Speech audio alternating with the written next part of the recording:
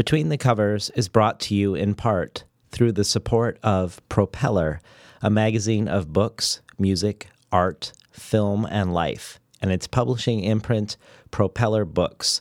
Visit them on the web at propellermag.com and propellerbooks.com or on Twitter at propellermag. Coming up next is the 107th episode of Between the Covers, the 7th of the new year. One I'm particularly excited to share with you, a conversation with John Keene, the author of Counter-Narratives, one of my highlight reads of the last decade. But before we begin, I wanted to alert you that you can go to patreon.com/betweenthecovers and support the show.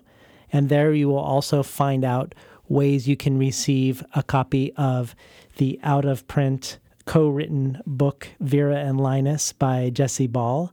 You can also check out the growing archive of bonus material there, again at patreon.com/betweenthecovers.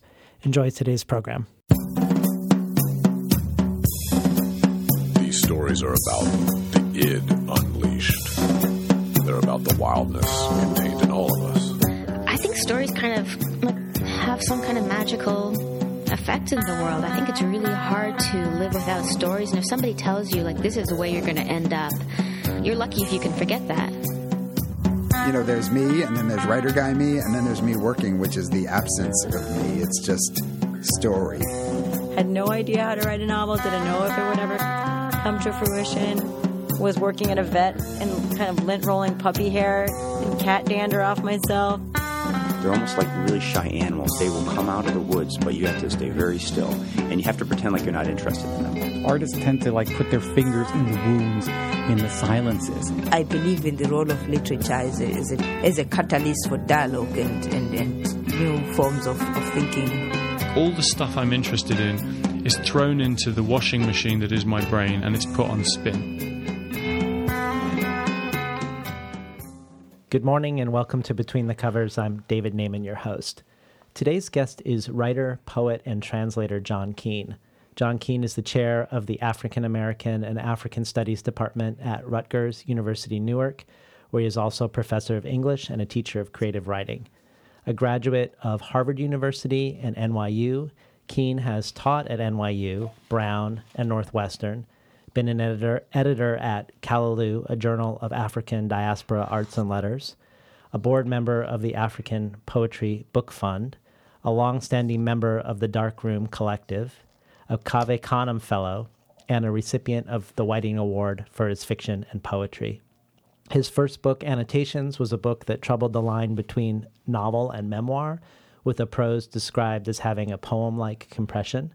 Annotations was published in 1995 by New Directions and described by Kirkus as a tour de force of intelligence, wordsmithing, and passion, and by Publishers Weekly as worthy of the highest recommendation, pointing to a new direction for literary fiction in the 21st century.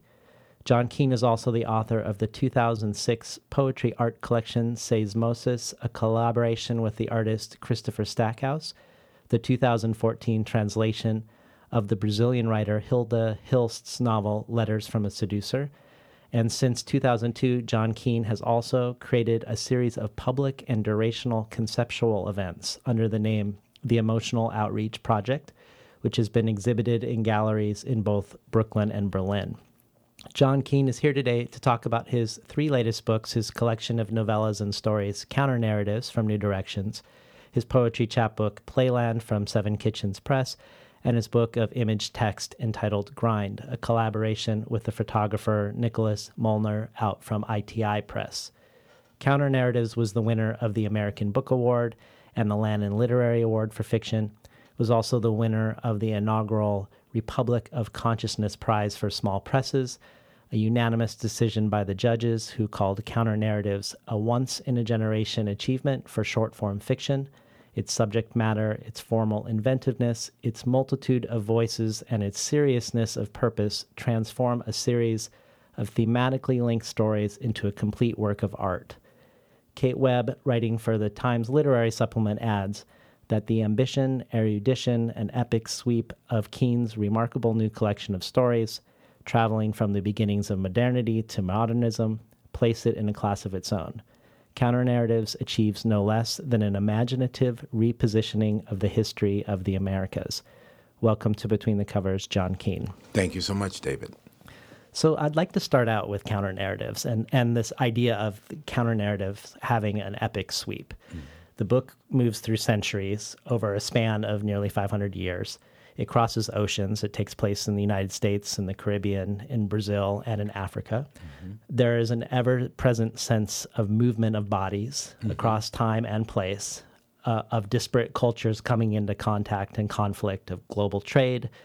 But while there is this sense of scope and almost a limitless scope, there is really a constraint to this project, or a framing to this project. We don't get stories in Vietnam. We don't get stories in Afghanistan. We don't get stories that are 1,000 or 4,000 years old.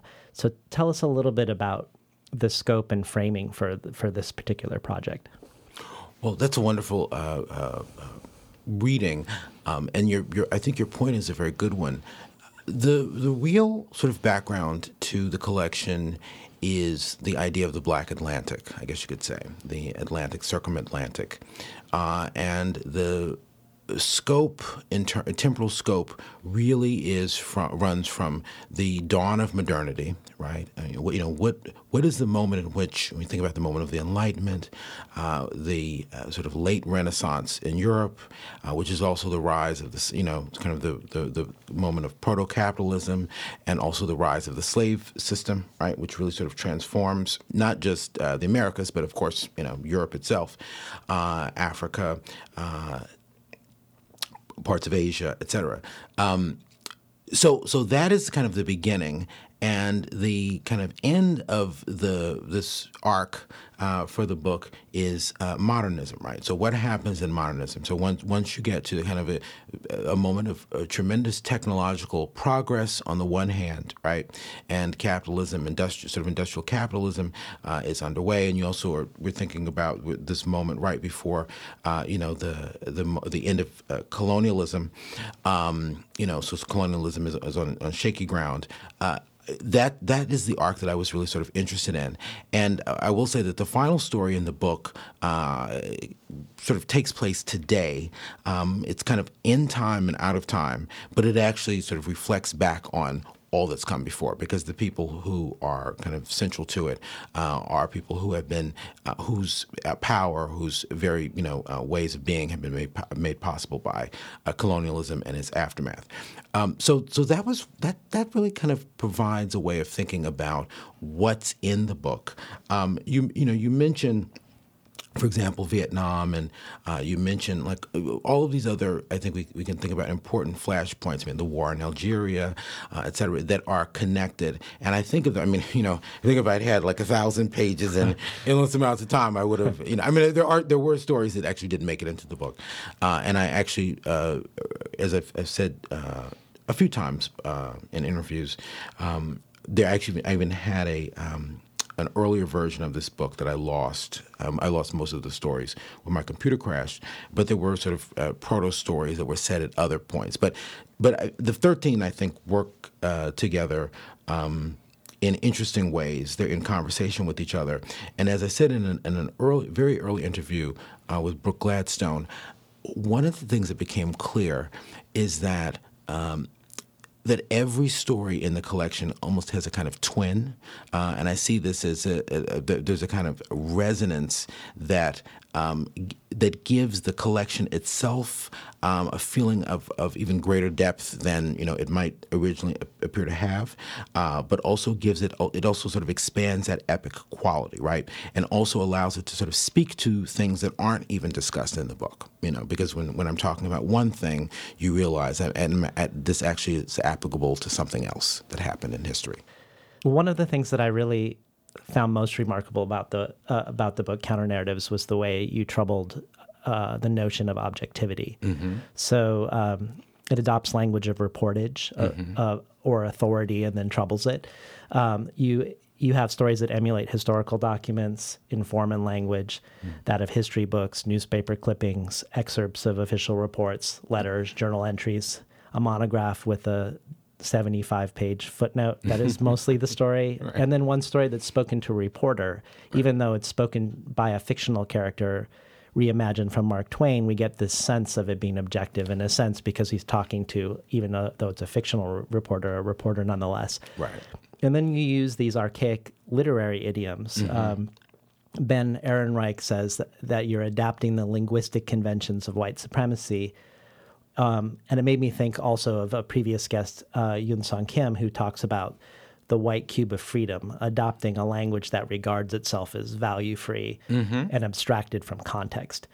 But what really makes the book charged and so compelling to me is that you've adopted this form, and then within the form, you are doing everything to undermine it in a sense. So you're the way you frame the story, who's telling the story, what's the point of view, what's the movement of the narrative arc.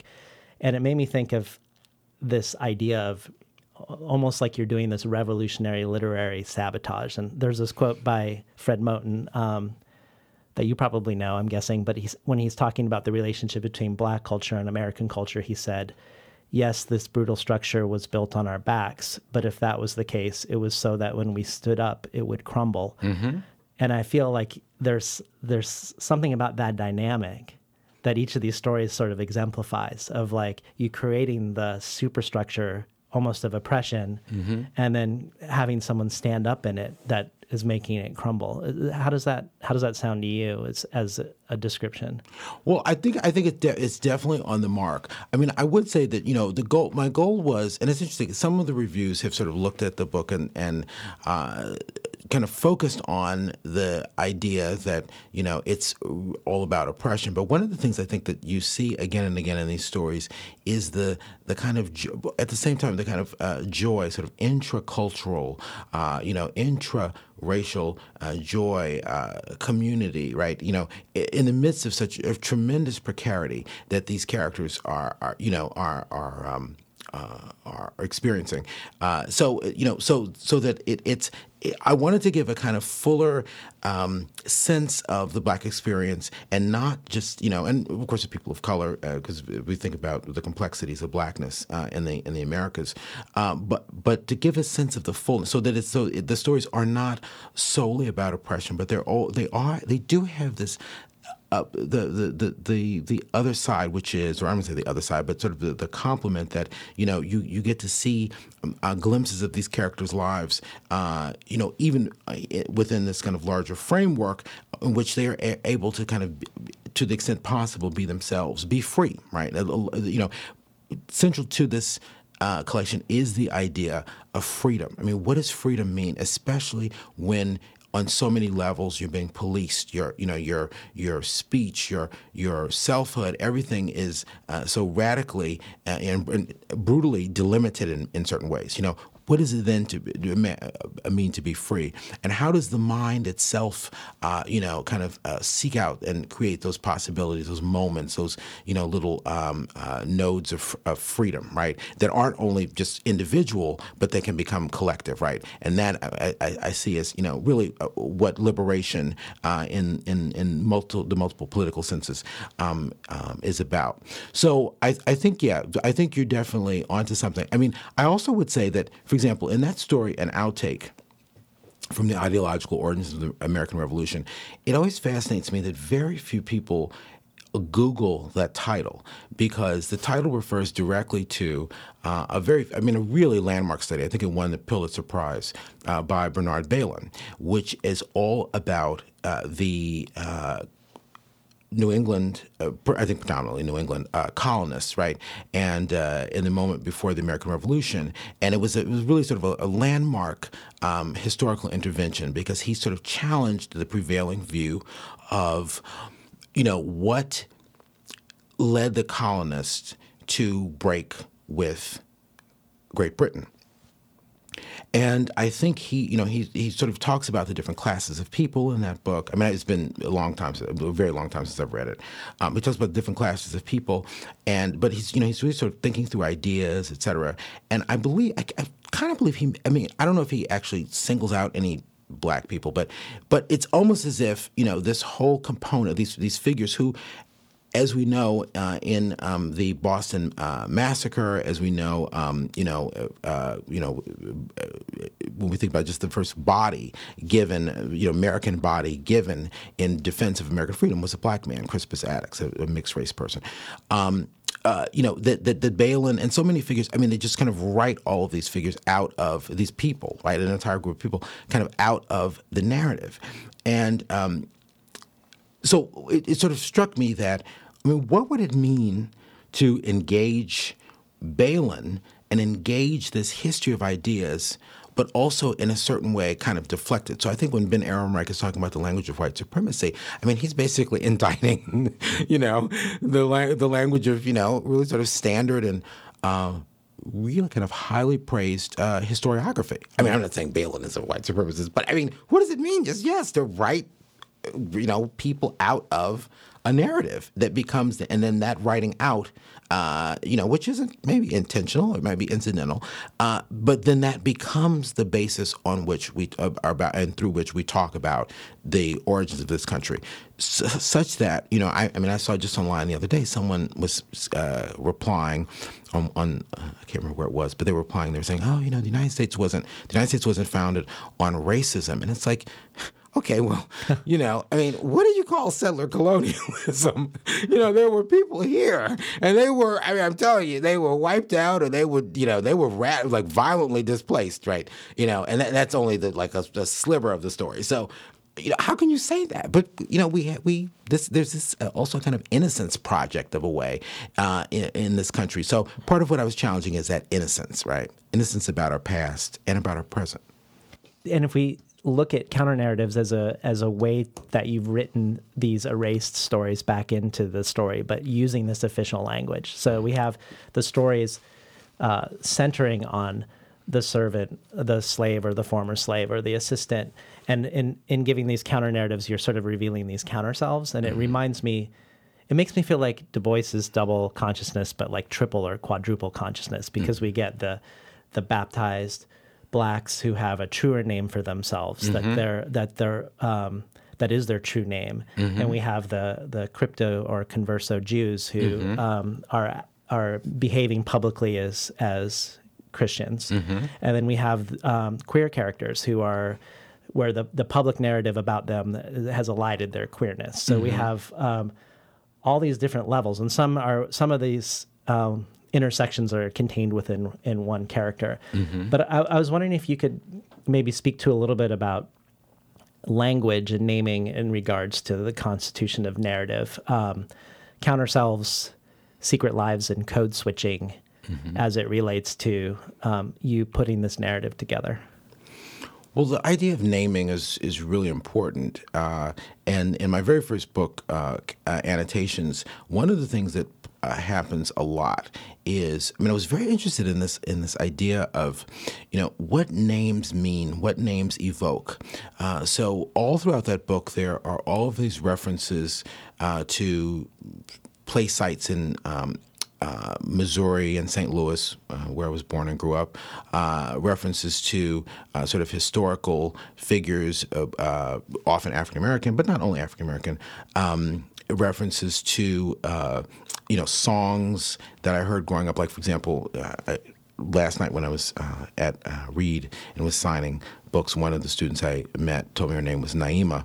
And it turns out, I said, well, I mentioned Naima in my first book. And she said, yes. And I met Nathaniel Mackey and his daughter's named Naima, and after the Coltrane song. And I said, yeah, because when I was a kid, we listened to it a lot. To me, names are very, very important, because they have such resonance.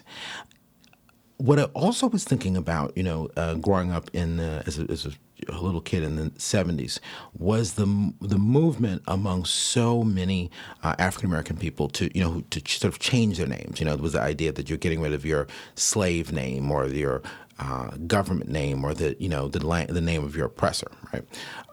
Even though, of course, one of the interesting things I think we're now coming to realize is that, after the end of slavery, many people, many newly freed African Americans actually, invented all kinds of interesting names, right? You know, they created names for themselves. Sometimes they took the name of the slave owner or the plantation, et cetera.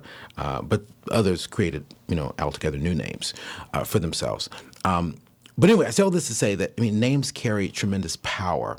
And, you know, not only do they carry power, but to name someone or something is, we can say, an act of power, but also an act of knowledge, right?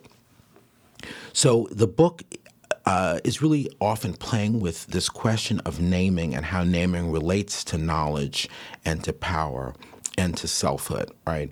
And how, you know, one name may be imposed upon you, but you have a secret name that is a kind of a source of succor, a source of you know, a source of resistance, right? Or you know, you think about like sort of with passing and covering, right? These strategies that people use to survive. I mean, I think all of those things are activated by names. So that was one of the things that I think this is kind of it's like a thread woven throughout, but it definitely is related to questions of power, questions of resistance, questions of knowledge. I think it might have been in an interview you did for Annotations when you talked about the history of St. Louis and were mentioning that people spoke French to each other, to their horses, but not to their black slaves, and mentioned how people are critical of African-American vernacular, but really everybody has multiple layers of language and different contexts in which they're using different languages, that it's not unique to any person. That there are switching in language for everybody in different contexts. Oh, sure. I mean, actually, I think it's actually quoted in Annotations that I can't remember who the person was, but they actually did speak French. Where is it? Yes, A Leading Citizen. This is Audrey L. Olson, St. Louis Germans, 1850 to 1920, and in this is what Olson says. A leading citizen wrote in 1818 that the prevailing language of the white persons on the streets was French. The Negroes of the town spoke French. All the inhabitants used French to the Negroes, their horses, and their dogs. So, yeah. Oh. So everyone was, you know, speaking a little Francais at that time. But yes, you know, and this of course relates to naming. I mean, I think about, you know, well, on the one hand, there was this, in the 1970s, probably even the late 60s, after the Black Power movement took hold. But I, you know, of course, I also think about, probably even before that, because I went to school with kids who had, you know, African names. So I think it was in the consciousness of parents, maybe even from the late 50s on, but really kind of took hold in the late 60s and in the 70s. First of all, the idea of, you know, sort of changing your name completely, right? So sometimes it was related to religion. I know people who became black Muslims or Muslims and took Islamic names, Arabic names. People who chose African names, people who named their children, gave their children African names, right?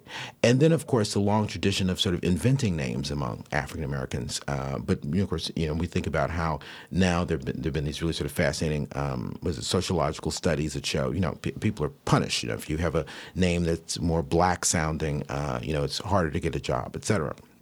So I think there's a tremendous, it kind of it sort of comes from this long history that has its origins in those early moments that I'm writing about in the book, and it's all interwoven. But I also want us to think about, you know, when we're talking about things like the vernacular and popular culture.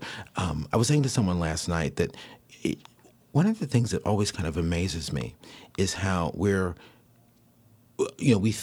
don't think or talk about, for example, how popular blackface minstrelsy was, but that at one point was kind of one of the chief popular cultural artifacts of American culture, and the half-life of blackface minstrelsy, of those images, of those songs, etc., which were often attempts by whites to access black vernacular, sometimes as a way of a kind of act of resistance against the kind of predominant or prevailing culture, right? This idea that you would sort of embody this black person and, in a really kind of ridiculous mode, but it's also a way of challenging kind of the sort of expectations of, white manhood or, modes of respectability for white people. I mean, I think that's so fascinating because it carries down even to today to, we can go back, let's say 50 years to someone like Norman Mailer's White Negro.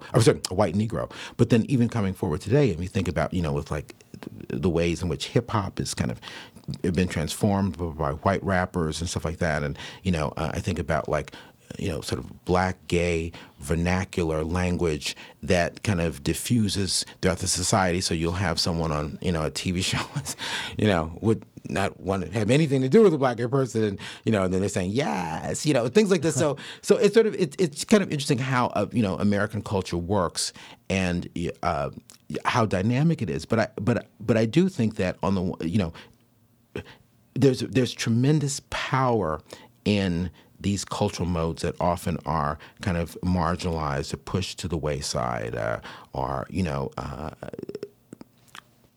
basically, that we don't really talk about and think through carefully. Well, on that note, you had one interviewer call you a speculative fiction writer and sort of place you within the tradition of Afrofuturism and Afro-surrealism.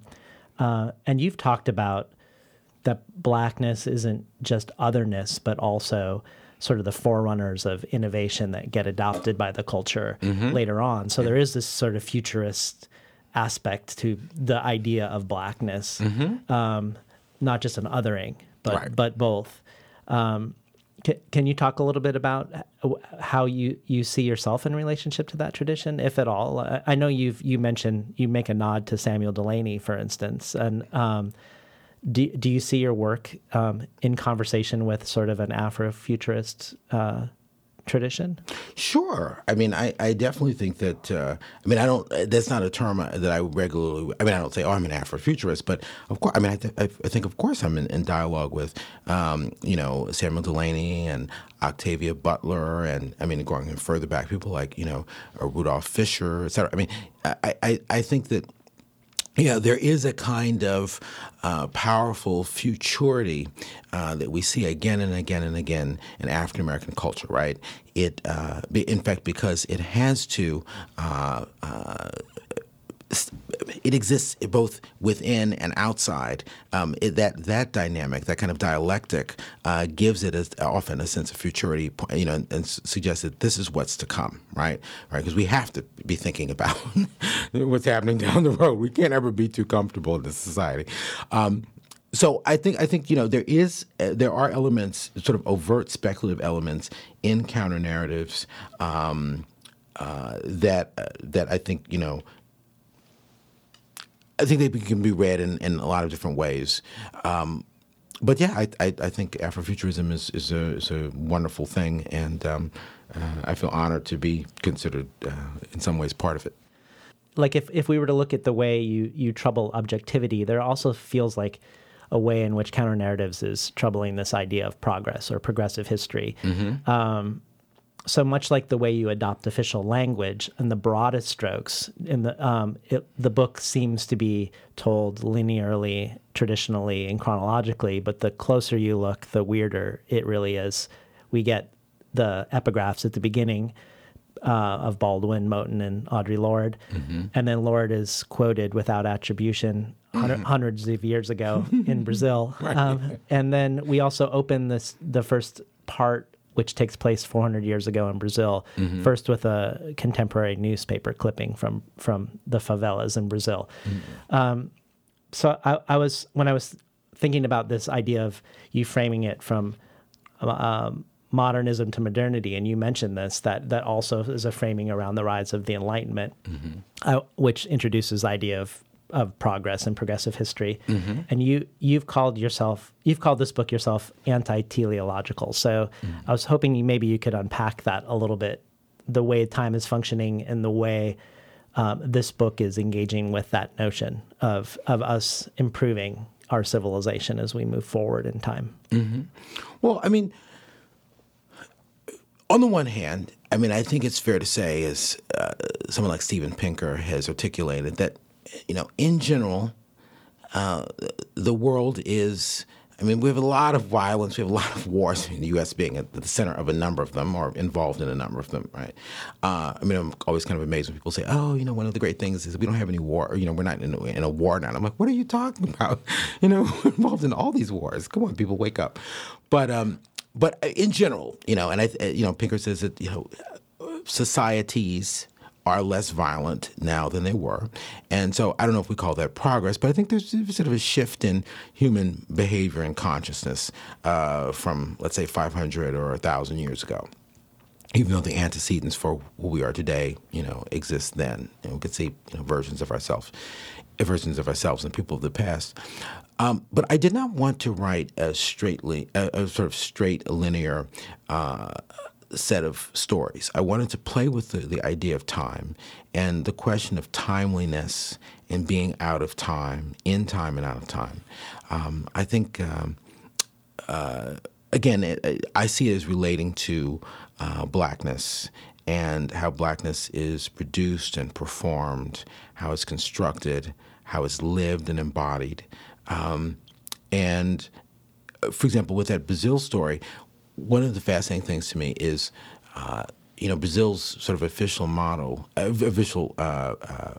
is, order and progress. And a kind of unofficial statement about itself is it's the country of the future, right? If you think about, I guess, if the U.S. were, going to define itself as the country of now, right? What is it, Make America Great Again or whatever. So I guess we were great at some point. We were the country of today. But at the same time, we see how, in both societies, in Brazil and in the United States, we have these carryovers from what really isn't such a distant past that we really haven't fully reckoned with. So in the sense that the stories try to figure out ways to both activate that past and connect it to the present, I mean, I think they're doing something that is, in a certain way, anti-teleological, right? Because many of them end on a point of openness. A number of them actually even end with ellipses, right? We don't know what's going to happen. We have to try to figure out where the story might take us in the future. You're in a basket floating off over the Confederate lines, although we know from the sort of circular nature of that story, and a number of these stories are circular, we know from the circular nature of that story that, in fact, he's able to tell the story in the future. So he must have figured out, Theodore in The Aeronauts, he must have figured out what to do about being in that basket, and everything in the story sort of leads us to believe that. The same is true with Jim's story. The same is true with, for example, the story you mentioned on Brazil. So I was sort of fascinated by, what happens if we think about time and history in a different kind of way than we usually do, which isn't to say other people haven't done similar things before, but I was kind of interested in trying some of those approaches out in this book. Yeah, I would love to talk about also the way, we've talked a little bit about sort of centering and reclaiming counter-narratives of individuals, but you also foreground, through the choices you make, you foreground things that are erased, historical things that are erased, such as by placing a story of slavery in Massachusetts, the idea that slavery existed in some places all the way up until the Civil War in the North, that the first settler of Manhattan was a black settler, and things that are implied but not explicit, like the battle between the Dutch and the Portuguese for Brazil and how that's going to affect immigration. So the way the Jews are going to get pushed to North America because the Portuguese win rather than the Dutch. Right. But I wanted to talk specifically about erasure and the Civil War. I don't know if you've read Cannibal by Sophia Sinclair, but I have. You have, yes, yeah. So she was on, and that book is very informed about living in Charlottesville, where I lived as well, as a woman of color, and she was here just after the alt-right march, defending the statues that are everywhere commemorating the people who fought against the United States explicitly to defend slavery. Right. That's weird enough to imagine that. to know that we have all these commemorations of essentially traitors to the Union in the defense of slavery, but also the erasure of the fact that we don't have. Where are these commemorations of like the Black heroes or of the slaves who have died? Like the absent commemorations of all the things in the North or the South.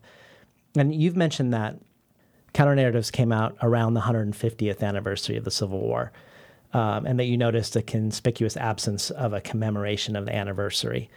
So I was wanting you to just unpack that a little bit for us around that juxtaposition. Your book coming out, no commemoration for the Civil War. It's like the North won the war and the South won the narrative or something. So talk to us a little bit about that thing that you noticed.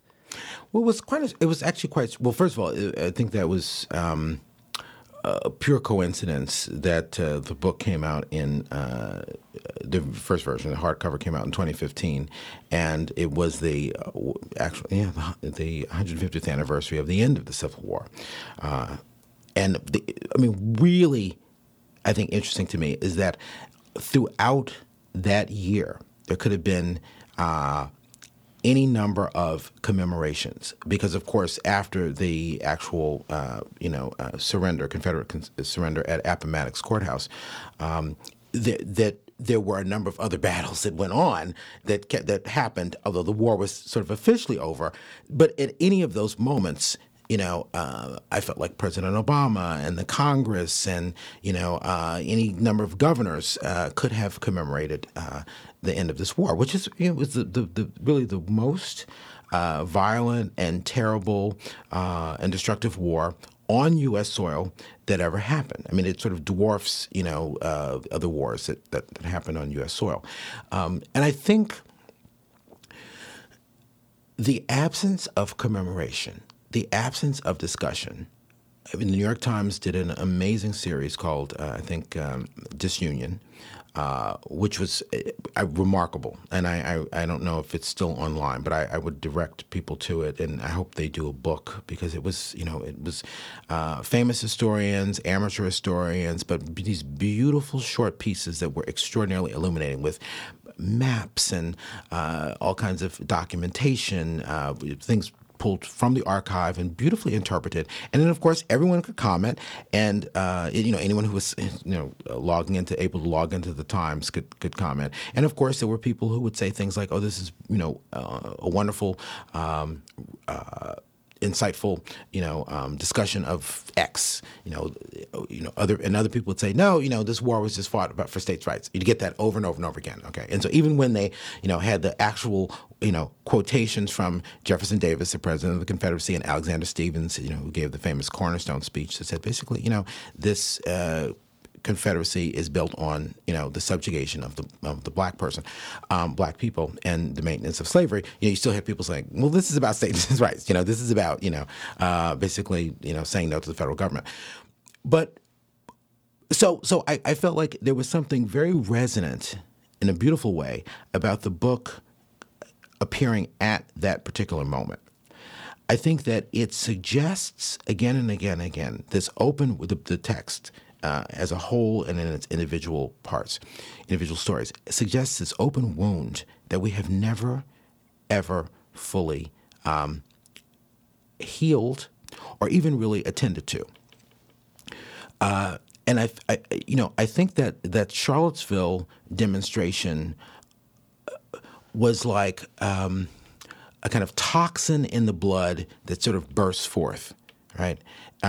Because it was not just about the defense of Robert E. Lee, whose whole life and persona has been really sort of sanitized, but it was about a desire openly, no longer, covertly, although it's appeared in sort of numerous moments in American history in open form, openly to embody white supremacy, right?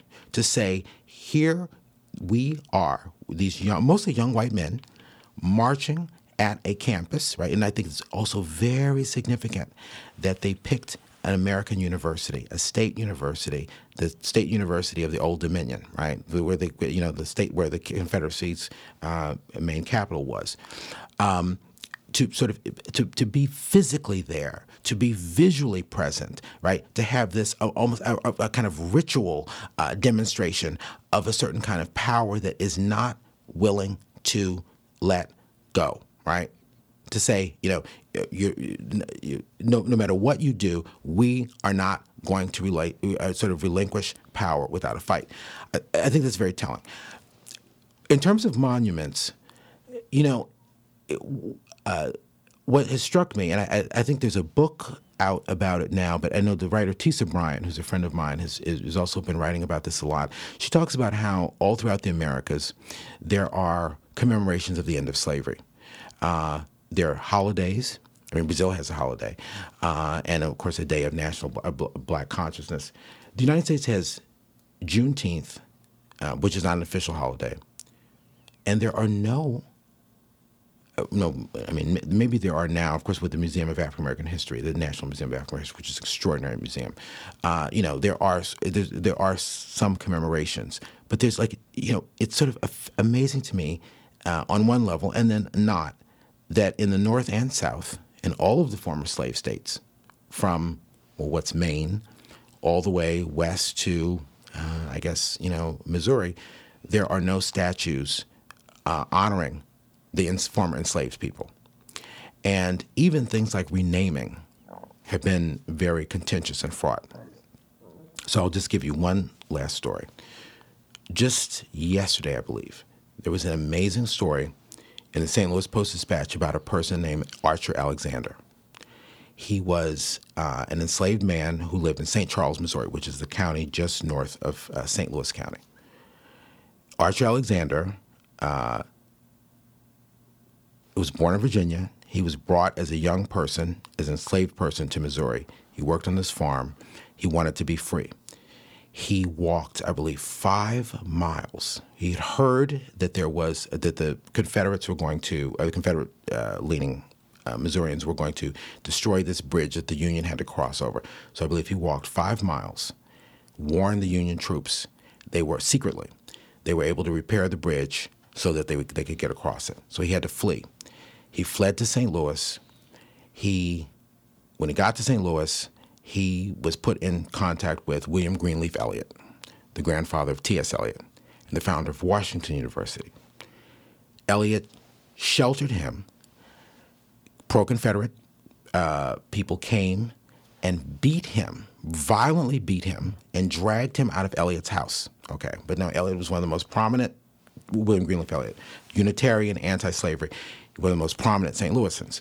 So he basically did everything he could to ensure that Archer Alexander could get out of prison. So finally he was able to win his freedom, and at the very end of the war.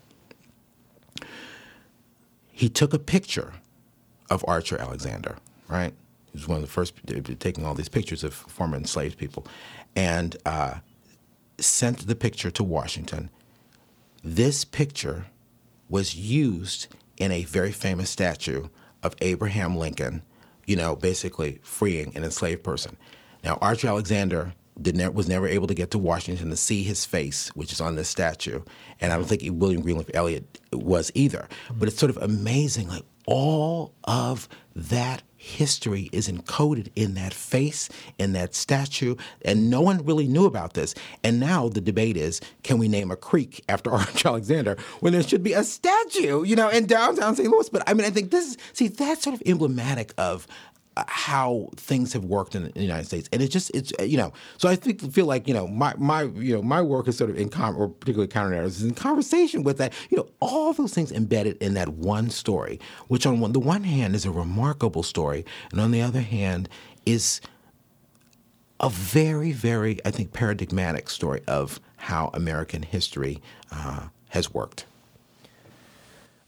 The way you talk about that story, and more generally about the lack of commemoration now, it sort of confirms the feeling that I have as I read counter narratives, that you're working through contemporary issues, but not in a contemporary setting. And I would be interested to unpack that a little bit, particularly for writers who are listening, because when you were talking about writing annotations, you said that you originally wanted to write a traditional book that confronted the AIDS crisis. but that as a young writer, you couldn't find a way to tackle it as a project. That when you were older, you experienced that you were better able to incorporate things into a work, but you also realized that you don't have to write about things directly.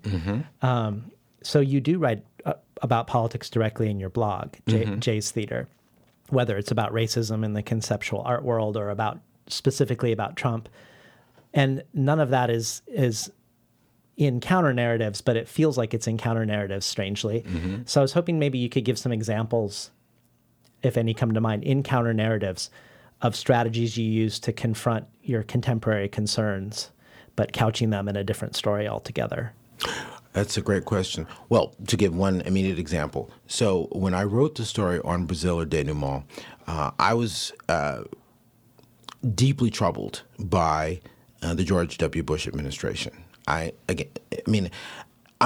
have to say, I don't know why I am amazed by the American capacity to just, push things down a rabbit hole so that we don't, we completely forget them and then create a completely new narrative. It's like, oh, this was great, So now George W. Bush is this, benign, painting, kind of lovable character.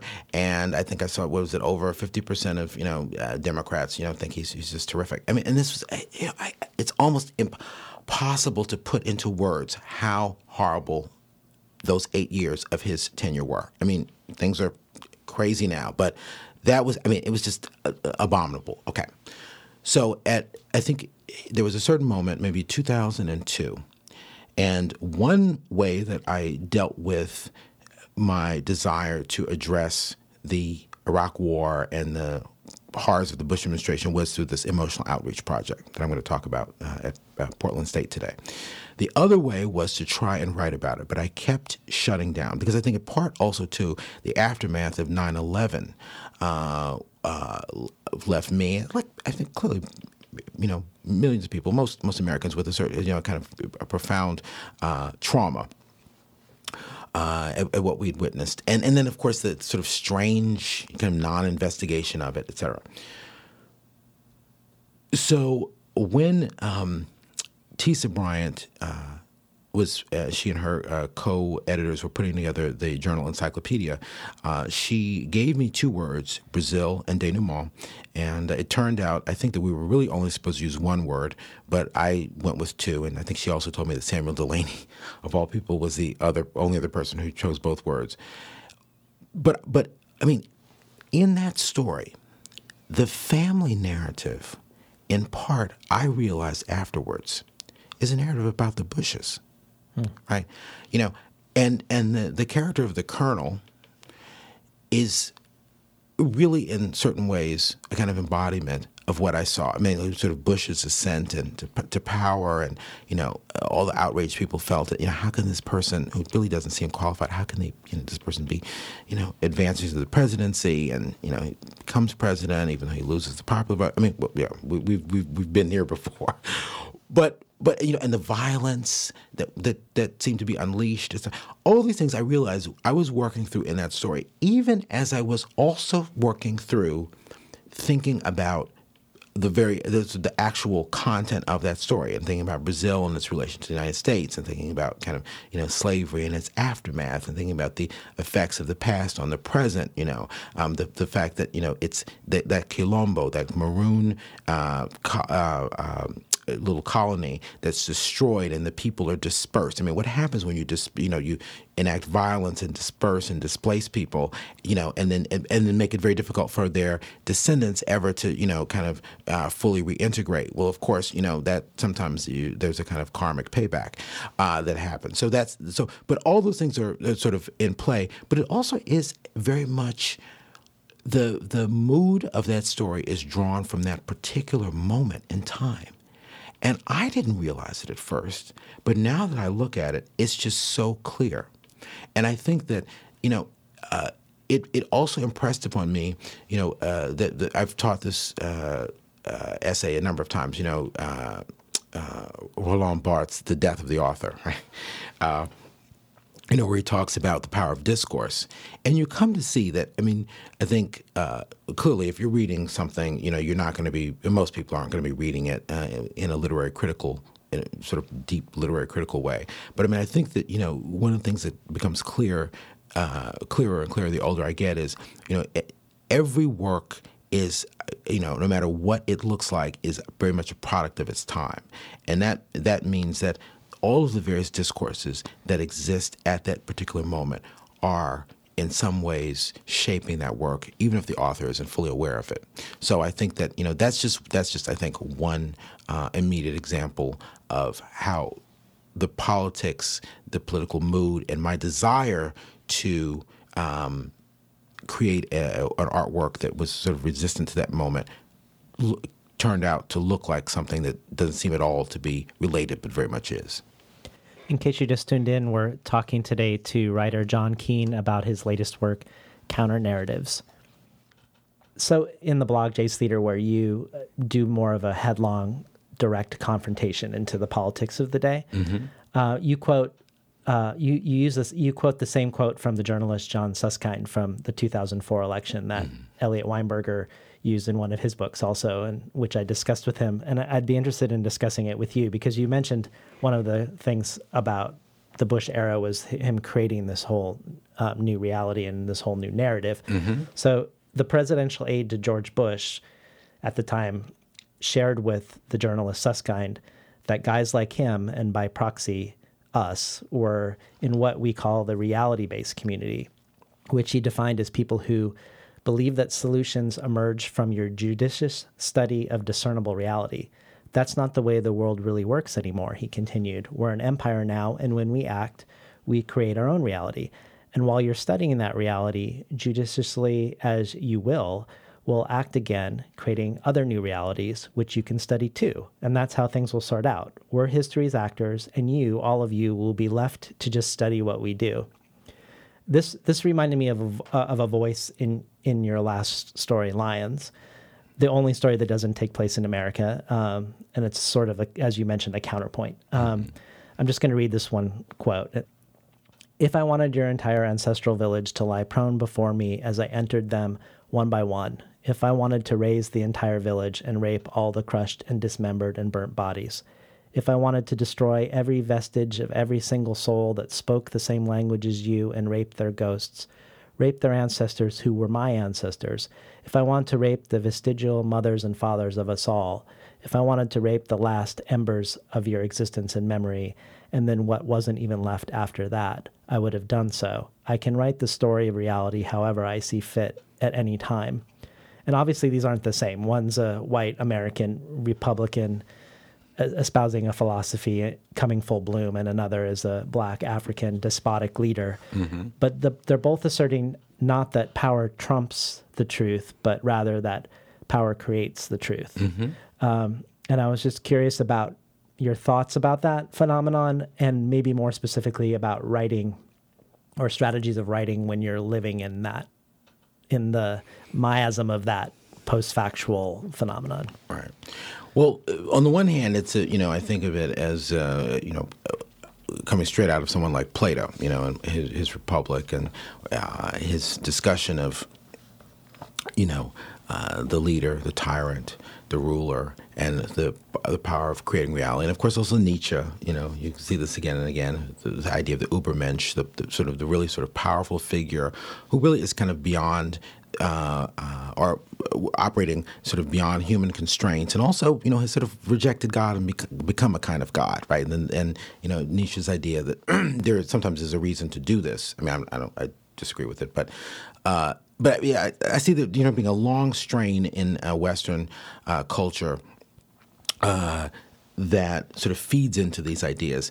I also, I think, am quite aware that I believe we had our first postmodern, at the moment, people don't really talk about this, but, at the moment when postmodernism was really kind of blazing in sort of literary and artistic culture, late 70s and 80s, we got our first postmodern president, Ronald Reagan. And I don't think we've ever recovered. It's like we keep getting more and more extreme examples every so often. We have a correction, and then we get, the next version. And now, of course, we have the kind of the ultimate postmodern nihilist in office. I think it's a challenge for writers. I think it's a challenge, because on the one hand, one of the things that writers, fiction writers particularly, but poets as well, need to have in their toolkit is irony. But when you have people who are sort of so kind of off the charts that they almost render irony, I don't want to say irrelevant, but they basically almost drain it of all of its power. I mean, what do? Right? I mean, how do you capture a person who, for I'm thinking about our current moment, how do you capture a person who is on a certain level? I mean, I was listening to this interesting conversation this morning on the radio about, the whole gun control debate, which we have, it's not even every 10 years. It's like every 2 years or 3 years or something.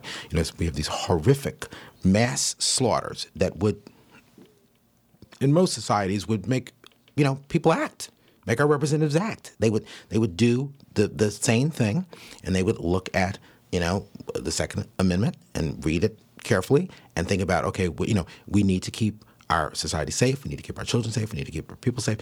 We've got to change the laws. Okay, so this is how most places have operated, right, and would and have operated. But here it's like, we get someone saying on the one hand, well, we're not gonna do anything. Then we hear, we should just be able to take people's guns away. And then today it's like, well, no, I didn't really mean that. I meant, or he didn't mean that. I mean, it's just so crazy. It's like you can't even ironize that, right? Because it's almost beyond irony. So I think it poses a real challenge. I also think that, for example, with postmodernism, I understand the motivations for it. And I, of course, like everyone who, came along of a certain era, am a product of it. I also think, though, that we might want to kind of rethink. And this is happening, but I think what ends up happening is that it goes, people shift far to the right, and we have all this, anti, identitarian discourse, and of course, everyone is identitarian in some way, form, or fashion. We might want to just kind of think through a bit more, and I think people are doing this, but maybe do it publicly. What the effects of the kind of postmodernist shift and turn have been, because at a certain level, it can be. I think we're seeing it's radically destabilizing. If we can't even agree on what objective truth is, and you have people actively militating against any notion of objectivity, right? So even if we kind of put it in quotations or are careful about what we say to be objectively true, we might say that, there is something to be said for verifiable facts. Not to say that's the only understanding of truth. But, I think we need to have a real public discussion of this, and we need people who are very smart. We need people who understand these, these issues, and people but also who can sort of speak with everyone, right? Who are not just talking to other academics, but can speak to a wider, public. Because I think, it's really beginning to take us to a very dangerous place. That we don't want to go past the point of no return. I don't think we're there, but I think writers and artists have to be part of that conversation and have to be. It really should be trying to figure out ways to get people thinking. And I think there many people many writers and artists are doing that, which is an amazing thing. But we need to make sure that it's as visible as possible to as many people as possible.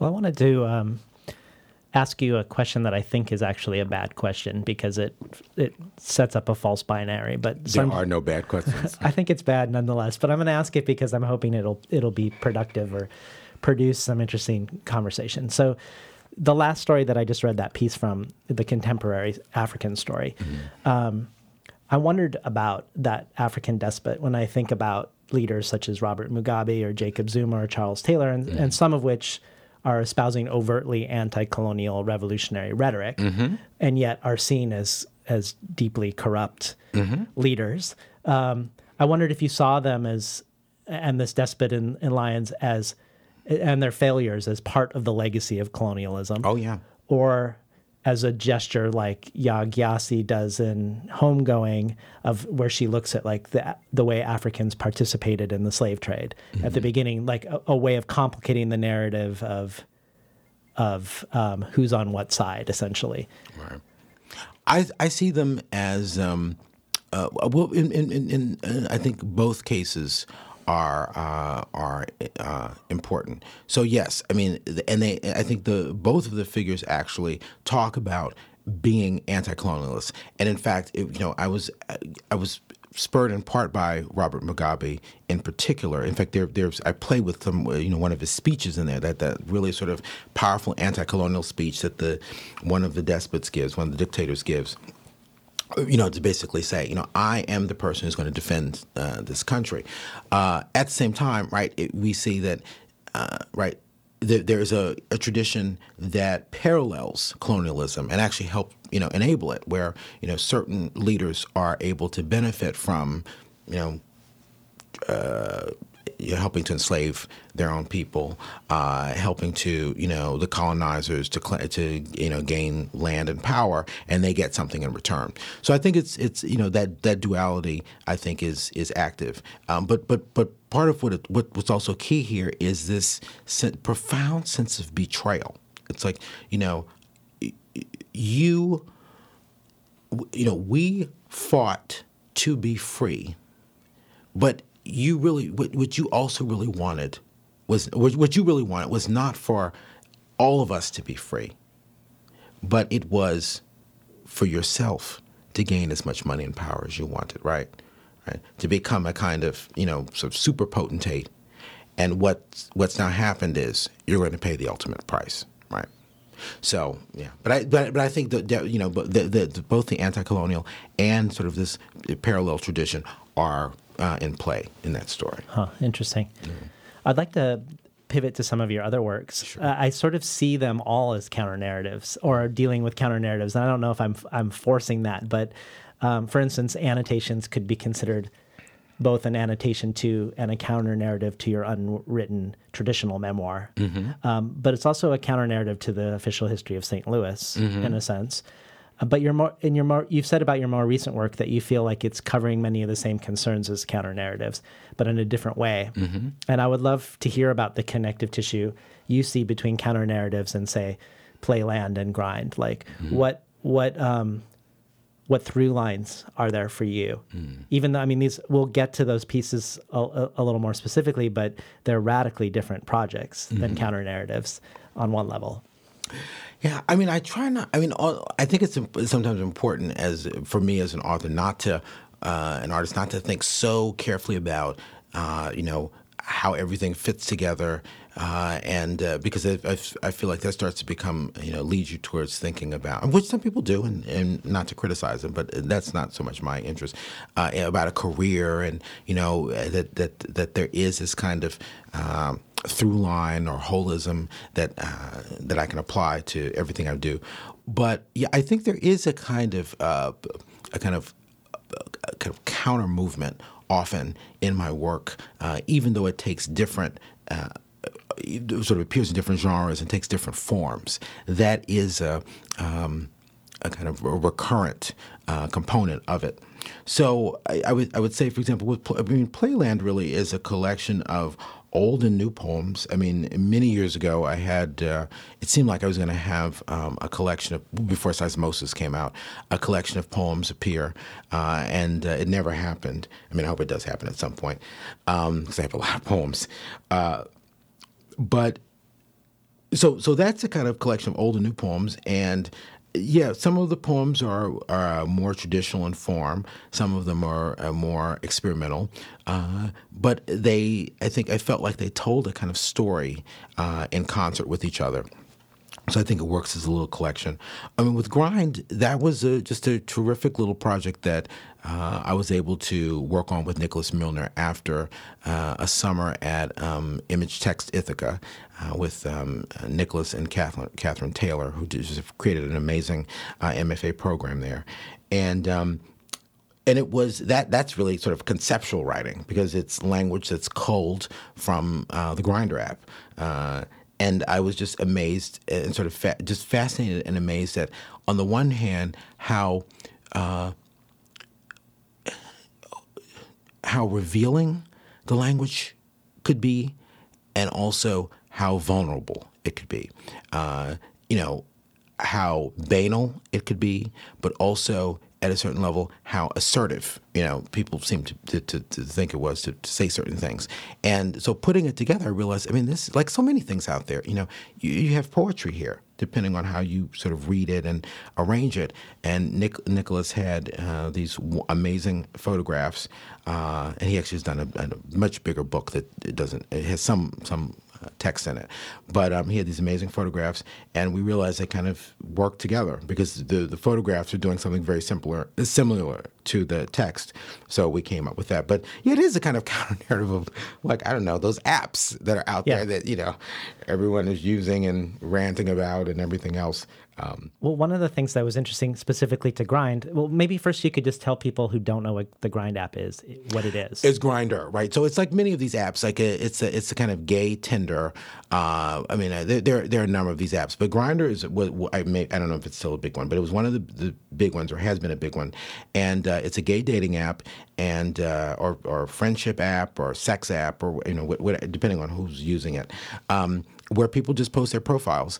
And the profiles have, people describe themselves. They have often this, to me, fascinatingly absurd language in them. You could, and of course, even before, I would say this, even before the apps, there have always been sites like this. There's sites on the internet where people are looking for, you see this on, maybe not so much on Facebook, but I think about, like, for example, earlier sites that I used to belong to, like High Five or Friendster, or even, very neutral sites like, Ello, or what was it? It was another one that was supposed to be kind of anti, establishment. But anyway, so people put these sort of little statements about themselves and what they're looking for, And sometimes they're, really quite interesting, witty, but sometimes they're just absolutely absurd. And so I realized, if you start to cull a lot of these it's like if you were going through Twitter or something, you get a lot of really fascinating things that people are saying about themselves, and you put them all together, and you have a completely something new. So that's basically what I was doing. And I do that a lot. I will go through the internet. I've been doing this for quite some time now, and just collecting little snippets of language and stuff. And, at some point, maybe I'll use it. At some point, I won't. But, with Grind, it actually just worked out that we both had kind of done something very similar with using different media. And when we put it together, we had a little book. Well, one of the ways it feels like it deals with counter identities is literally all of the faces are erased. They're pixelated blurred out, or erased, or blurred, or smeared. So we don't see the faces in the photos. Right. And the words sort of serve as this other face for the person. But there's also often the paradox that some of the words are often like, please have a face, or I do have a face pic. So we have like the presentation in the image of how the person wants to be seen without their face, and then we have the words, right, which are another counter narrative to the image in a way. Like, please have a face. I do have a face pic, right, even though my face isn't here, right. Well, the interesting thing too is that many of those images that Nicholas pulled up. It's fascinating because they're so revealing in certain ways. Like, people will have their behinds and their asses in the air, or something, or they'll be like, spread out nude on a bed. So they're and you can see what's in the room and everything like that, but their face is pixelated out. And I think it's what I found fascinating about a lot of this language is it's both concealing and revealing, right? It's saying very much about, in very few words, about who that person is, but you still don't know who that person is, right? So none of this is akin to actually meeting and talking to someone in person and actually interacting with them. But this is it's sort of fascinating because this is where we're kind of moving towards, right? This kind of virtual world of virtual relationships of all kinds. I think about how I was just reading, young people posting images of themselves on, I think, a Snapchat with these filters that allow you to, basically Photoshop your face or, change your face, your features and stuff like that. And so you have all these sort of young people now thinking, okay, well, I want to look more like the picture. Or I want to look like someone else's picture, because I want to be like that. Not, I want to be like that person. So I have to get a nose job. Or, because the photograph shows my nose to be too big, I have to get my nose. So it's like, but, there's no real conversation going on between, it's like, I'm looking at this and I'm, developing a kind of sense of self based on virtuality, which I just find really fascinating. But I guess it's happened in different ways in the past. But I think we're in a new moment. And so I think some of that is captured in that book. Well, I would love people to hear a couple of poems. It feels like Playland in a way is a hinge between counter narratives and grind. Like when I think of like the romantic encounter in counter narratives between Langston Hughes and Javier Villaurrutia. Villaurrutia, thank you. And then the anonymous encounters in grind. You have this poem that feels like a hinge. Try to remember that South African man. Mm-hmm. And I would love it if you don't mind reading that, and maybe also Suit, which also feels like a different interrogation of identity. Sure. Okay. So this is called Try to Remember That South African Man. Sometimes I try to remember the name of that South African man who insisted on being called colored, even though in this country he would have qualified as black. He was more attached to that identification than any other, such as older, dapper, tourist, uncut, speaks Afrikaans, wears glasses. His hair slept under my fingers like lamb's wool. He could tongue longer than any guy I'd come across thus far. What did we talk about as we lay on the comforter in his hotel room, getting around Boston on foot? How we'd both considered studying architecture. Apartheid over there, racism here, especially how black Americans had achieved so much in comparison, how it seemed to take everything for granted. Back and forth. Imagine if just bitching about inadequate schools and lack of housing could land you at the bottom of a ditch, he asked me. But it happens here too, I protested. He smiled. Respect your elders, even if they're lovers. Be quiet now. And then his palm covered my mouth and nose, leaving only a tiny slit for me to breathe. This is how they held me before they began to beat me, he said.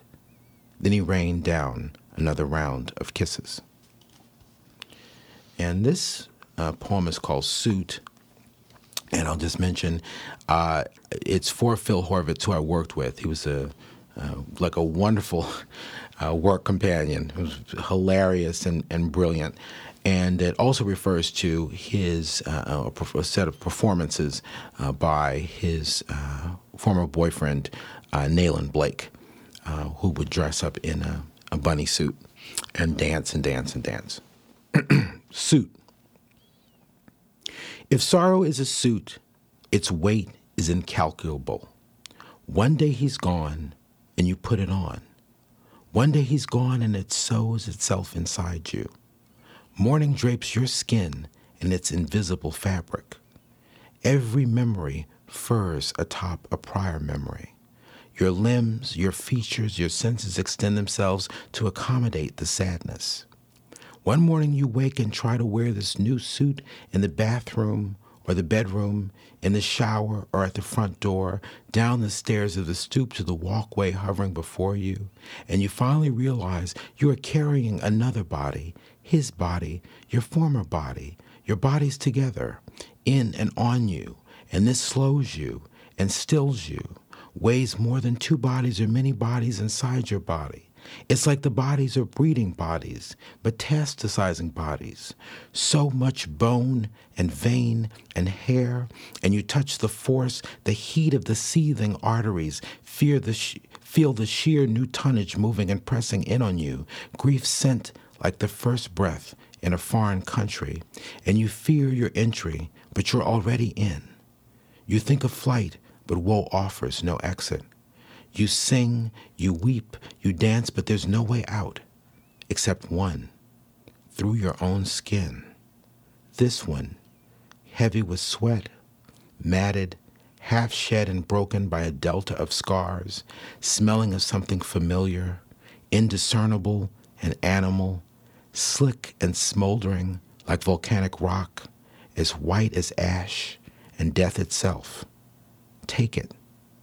You take it. You take it off. We've been listening to John Keene read poems from his collection Playland. I was hoping maybe you'd read one from Grind just so people can hear how tonally different and totally different the crafted found language sounds. Okay, well, I should say that this is actually a one long complete poem. So I'll read a few excerpts. And the thing I should say about Grind is it's written in 2 columns, so you can read it both, straight down each column or across or zigzag, set up so that you can read it in those multiple ways. So I'll just read a few little sections. What are you really looking for? A little banter? Some company? I'm bored with quality. Being me, I can be friendly. I don't discriminate. I just don't cling to certain personalities. Whatever you like, massage, music, stretching, wrestling friends, I want to meet to hook up. The measure of a man, what you do with power or the absence of it. Please have a face, picture for chatting. Your muscles mean nothing. Travel for work, crisscrossing the country. If this sounds like you, hit me up. No agenda, along for the ride, crank it up, looking to get hot and steamy. Does anyone go on dates these days? Exploring possibilities? I like bears or the idea of bears. I appreciate those who read, buy, discreet guys, open profiles, love to laugh and laugh to love. And here's another version. What are you? A little banter? I'm bored being me. I don't discriminate. Really looking for some company with quality. I can be friendly. I just don't cling to certain personalities. Whatever you like. I want to meet the measure of a man or the absence of it.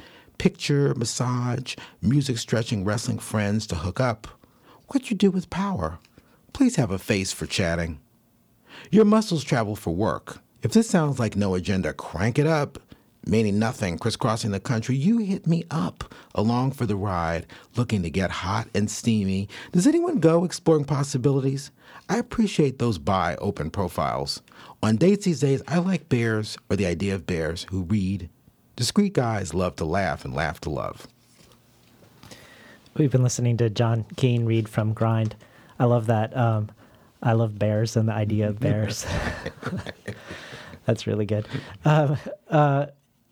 So you've taught a class on the Black literary avant-garde, temples for the future 20th and 21st century. Mm-hmm. And you've talked about how you feel like the aims are different between the avant-garde and the Black avant-garde. Mm-hmm. Can you speak a little bit to that for us today? Well, sure. Well, first of all, let me just say there was an amazing conference. I didn't go to it, but I did read the sort of transcript of it. It appeared in Tripwire, organized by Giovanni Singleton and Renee Gladman in the early 2000s. And it was on the Black avant-garde. And just a really, just beautiful, essays, poems, some fiction by people like, of course, Renee and Giovanni and Nathaniel Mackey and Wanda Coleman and Lorenzo Thomas, Harriet Mullen, et cetera. So really, Mark McMorris, really just terrific people. I feel like for the Black avant-garde, the sort of aims of the avant-garde are always there, but there's another kind of project which is really centered on freedom and resistance, and you see this again and again and again in the work of what we might call the Black avant-gardes. I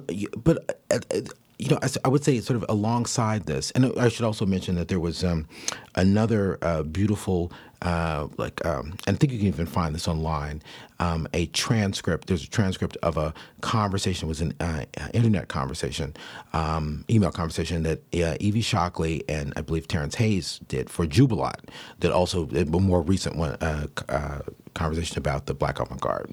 That was also, I think, in the mid-2000s. This idea of a particular idea is about freedom, liberation, equality, sort of challenging the status quo, challenging respectability, to sort of rethink possibilities for expression and selfhood, being, are essential to the Black avant-garde. And again, we see that there's a kind of overtly, well, the avant-garde has sort of woven into it. I think Linda Noklin suggests when she's talking about sort of the origins of the French avant-garde, like a political component. But then, she mentions how, for example, with David, there is this overt, political project, and then by the time we get to Manet, right, the politics have sort of been evacuated, but the kind of sending up of the bourgeoisie, this joke of the blog, I think she uses the term BLAGUE, is sort of takes the place of the politics. With the Black avant-garde, I think the politics are always there, and we think of these various moments and figures, and I think that's something we can never forget, right? The Black arts movement was not just about changing language and transforming the literature, but it was an overtly political, intervention that's still in many ways with us, right, and still needed, right, even as we critique some of the components of it, Well, I wanted to ask you about that in relationship to some of what you've written about racism in the white conceptual art world. Mm-hmm. When I think of Kenneth Goldsmith's remixing and performance of The Autopsy of Michael Brown, or Vanessa Place's project of tweeting the racist lines from Gone with the Wind, mm-hmm. You've written about this, mm-hmm. but unlike some other people that I've seen engage with it who've been on the show, like, for instance, Yun Song Kim would argue that I believe that there's something inherent in the aesthetics of conceptual art and an abstraction itself. Maybe it's this evacuation of the politics mm-hmm. That is the problem. But it feels like in your writing on your blog that you condemn the projects wholesale, mm-hmm. but at the same time, you seem to suggest that the conceptual practice remains a valuable path mm-hmm. in the contemporary imaginative culture. So it feels like you're carving out a slightly different position than mm-hmm. a lot of people who would argue perhaps that it's rotten down to something at its core, mm-hmm. rather than the practitioners who are using it in a certain way. Mm-hmm. Can you talk about conceptual practice maybe in ways that you see don't do what Kenneth Goldsmith and Vanessa Place did, but are of interest to you? Sure. Well, okay. Let me just say this: that so I critiqued specific projects that Kenneth Goldsmith and Vanessa Place engaged in. At the same time, I actually do think there is something valuable, for example, in some of Kenneth Goldsmith's work. That doesn't mean that I don't think he is deeply problematic in a lot of ways. But I think, so let me just mention, for example, someone like Dorothy Wong in her book. She wrote this brilliant study, Thinking Its Presence. And Dorothy kind of gets at this in multiple ways when she's talking about Asian American poetry and a number of controversies that have attended major Asian American poets that have also involved the white avant-garde. And so I'm sort of thinking of her work when I would make the statement that when we think about a kind of contemporary white conceptual practice, right, part of it has allowed some of its figures to not deal with things like race, right? They did, and we could say even some of the critics of it, they don't have to deal with, not only do they not deal with black conceptualists or conceptual writers at all, or writers of color at all who are doing conceptual work, but I mean, it almost allows you to kind of sidestep history. On the other hand, I think it's important to keep in mind that if we look at conceptual practice in the United States, some of its really important figures are people of color. You have people, so really early on in the 50s, like Benjamin Patterson and Yoko Ono. I mean, Yoko Ono is sort of a major person that you can't just erase, right? And you move into the late 60s and 70s, you have someone like Adrian Piper or Charles Gaines, et cetera. So, I mean, to me, I think that to cast conceptual practice, conceptual art, conceptual writing, solely as a kind of white thing and a thing that does not deal with, a race, gender, sexuality, et cetera, is deeply problematic, because I think if you look kind of into the history and you're sort of aware of how things have developed, you see that there was a lot more being done than this current moment, right? Or which isn't even so much current anymore, but that was current in the late 90s and early 2000s. And, it's almost like they've been able to kind of claim the mantle of what conceptual practice is, even though it's only this one, kind of a moment in this much longer and richer history. Can you talk a little bit about your emotional outreach exercises and the project in general? I know you're going to Portland State after this to talk about it more, but is this an avant-garde practice of yours? Would you place it in the avant-garde, in the Black avant-garde? And what is it? Sure. Well, it's deeply informed by people like Adrian Piper, Patterson, Alan Kaprow. It began with me creating a set of cards that I would give out for free. I mean, so on the one hand, I called the cards vouchers, because I was thinking of, being in this very neoliberal moment that's, still with us and seems to be, getting stronger and stronger every day. But on the other hand, my idea was that the cards would be given out free, my name, I think I had a kind of pseudonym and then my initials, but my name is not on them. I didn't even want to know. I mean, I kind of wanted to know, but didn't at another level want to know what people did with them. So I gave kind of gentle instructions. And what they were, the first version and sort of various iterations involved me coming up with a set of emotions on one side, and I called it a free emotional voucher. And then I give the cards out, and on the back, they say something along the lines of,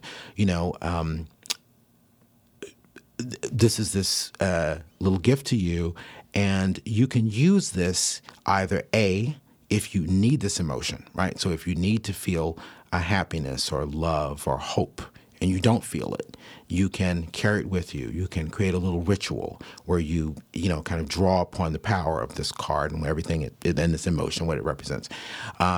Or you can give it to someone who you feel needs it, if they need to feel hope.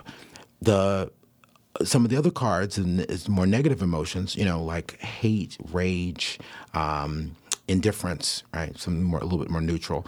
You could then take that, and if you felt like you felt too much rage, okay, then you could you could burn it, you could tear it up, you could bury it, you could put it in an envelope and mail it. I don't know, do something with it, right? Right. But you could sort of use it as a kind of material correlative to that emotion, or to draw it out of yourself, or to flush it yourself of it. And so I was giving these out for free, and I did it in a lot of different places. And there have been various versions. I created some in Spanish for when I trip to Cuba, some in German, and that also were German and Yiddish for 2 exhibits in Germany, one exhibit in Germany, and then given some out, various versions out in New York. And then the newest versions are what I call emotional exercises, and I'm going to talk about that today. And they are kind of like random acts of kindness, although I thought of this before, random acts of kindness. But they're not only about kind acts, because some of them are very self-directed, but again, ways to access our emotions, because we have often operated under this idea that man is the rational animal, or humans are rational animals. But I mean, I think we probably more accurate thing to say is we're sometimes rational, but we're always emotional. So. That's a good point. Yeah. I wish we had a ton of time to talk about you as a translator. I want to at least point people to your great article at the Poetry Foundation website, Translating Poetry, Translating Blackness. That argues that we need more translations of literary works from non-Anglophone Black diasporic authors into English. And I would guess you probably, the unspoken thing here, or maybe it was spoken there, is that it would probably be beneficial to have more Black translators also in the United States. Which feels like a way to reverse erased narratives, obviously, too. Because like Daniel Berzutski says in the introduction, most people don't even know that there are Black writers in Pakistan or in Iraq, or that there are Black people in Pakistan and Iraq. Right. But I was wondering maybe if one, you could point to any translations that you're particularly excited to for listeners. And then also if you could touch on the idea of not just translating Black writers from languages other than English into English, but the notion of Blackness, since it's a constructed notion. Like if you're translating, I know you translate Portuguese, like if you're translating a Black experience in Brazil, there's also going to be some gap between what Black is or I presume there's a gap between what Black is in the United States and what it is in Brazil. Well, yeah, I mean, so just quickly, so I'm affiliated with the African Poetry Book Fund, which is based at the University of Nebraska. It's an amazing group of people. And I think one of the translators who's doing some terrific work is Todd Fredson. He's going to be, I think, several of his books actually have come up. He translated the Ivorian poet Josue Gebo, and then Tanya Boni is another one whose work is going to be out, or might actually, it'll be out very soon. There are a number of really extraordinary translators from Spanish out there, Afro-Cuban writers. Kirsten Dijkstra is one of the ones who's done some just really amazing work. I mean, there's some really, really great people. Antenna, I know, is looking to publish translations soon of Garifuna author. So yeah, I think this work is happening, and it's very exciting. And I should say that before I wrote Translating Poetry, Translating Blackness, I think a few years ago at AWP and at other places, I've tried to advocate for translating. All writers of all backgrounds, particularly writers of color, of different backgrounds who are not being translated into English, because of course what ends up happening is if you translate it into English, that increases your likelihood of being translated into other languages around the globe, because of the English language market is so big and so powerful. In terms of Blackness, yeah, I mean it's a complex question. I mean I also translate from French and Spanish, and I've translated. So, for example, I've translated the Dominican writer Mateo Morrison. I've translated Alain Mabounkou, the great, very, very famous now contemporary Congolese French author. And I mean, it's really sort of interesting to see how they are working through ideas of Blackness. But what becomes clear is that there is a kind of conversation that's always happening because of the circulation of culture and cultures, right? So it's nothing is static, right? And people often, the thing I find very powerful is that people overseas are often very aware of what's going on in the U.S., whereas we tend not to be so aware because, of course, we're more of a centripetal society. People come here. we travel, but right, we don't. But it's, and of course the gatekeepers don't let a lot of stuff in. You have to hunt for it. I mean, it gets here, but we have to hunt for it. But I mean, it's sort of fascinating to see how these conversations and dialogues are always happening, and even sort of ways that people talk about themselves. So the use of the term Black alongside noir, let's say, or negro and preto in Portuguese, or negro and preto in Spanish, right? I think it's just so interesting, right? When that English term appears and what that means, what that signifies, and the kind of power and resistance that it contains. These are all things I think are very interesting. Yeah. So what can we expect from you next? I know at one point you had talked about wanting to write counter narratives through the civil rights movement and up into the present. Is that the next book that we're going to see, or is there something else that we're going to see next? No, that's not. Maybe at some point. I'm working on two prose projects. I think Samuel Delany once pointed out that it's probably not a good idea to talk too much about things that aren't done. But yeah, I have two prose projects. I guess you could call them novels. So I hope to finish them sooner rather than later. Yeah. Well, thank you for being on the show today, John. Thank you so much, David. We're talking today to writer, poet, and translator John Keene about his books Counter Narratives, Playland, and Grind. You've been listening to Between the Covers. I'm David Naiman, your host.